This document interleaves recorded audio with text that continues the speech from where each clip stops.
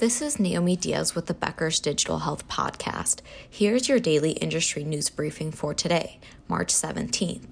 First, in reporting quarterly revenues that missed analyst expectations, Larry Ellison, founder and chief technology officer of Oracle, touted the software giant's push into healthcare, a strategy that doesn't come without risk, according to a March 17th analyst from tech news site The Register. In touting the company's contract and implementation wins in the March 9th earnings call, Mr. Ellison cited Oracle Cerner's EHR work with the U.S. Department of Veterans Affairs, which the article noted has been fraught with problems and delays. Mr. Ellison also pointed to the company's bidding on a project for the UK National Health Service, whose data platform has also been delayed. Oracle didn't respond to the news outlet's request for comments. Is its Oracle Cloud Infrastructure offering the answer? The article pointed out that the vendor ranks well behind the top three cloud providers, Amazon Web Services, Microsoft Azure, and Google Cloud in market share. Holger Mueller, a tech analyst at Constellation Research, told the Register, quote, Oracle wants to grow that shares as they move to the OCI, and that is enough growth. Basically, Cerner and the healthcare market allow Oracle to grow nicely for a decade, as long as they execute well and no competition shows up, end quote.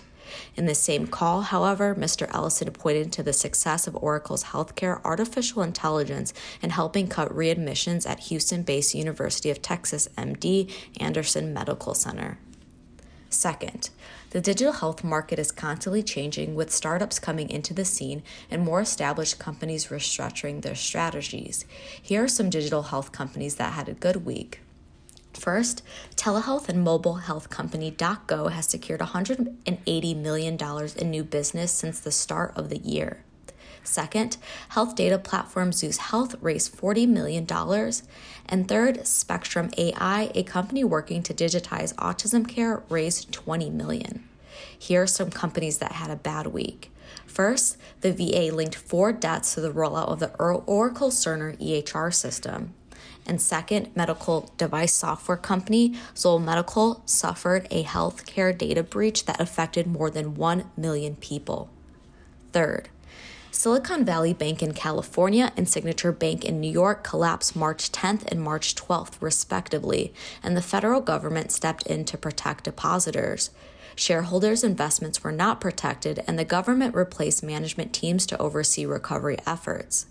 Silicon Valley Bank's parent company, SVB Financial Group, filed for Chapter 11 bankruptcy protection March 17th, the largest filing since 2008, according to the Wall Street Journal.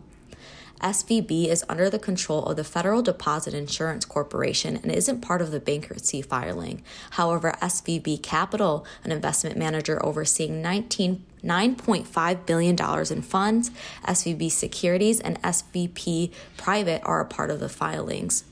First Republic Bank didn't suffer the same fate.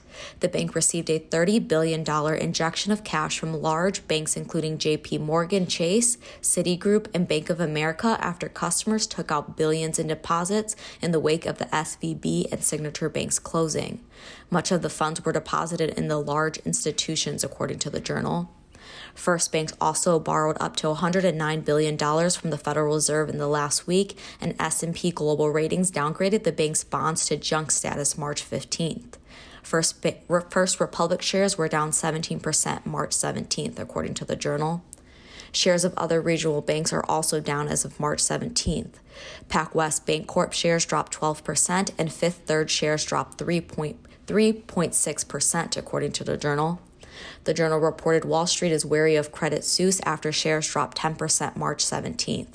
The lender revealed plans to borrow more than $50 billion from Swiss National Bank. At the end of last year, Credit Suisse had $169 billion long-term debt outstanding and additional $25 billion in short-term borrowing, according to the Journal. If you like the latest health IT and digital health industry news delivered to your inbox every morning, subscribe to the Becker CIO and Health IT Review e-newsletter through our website at www.beckershospitalreview.com.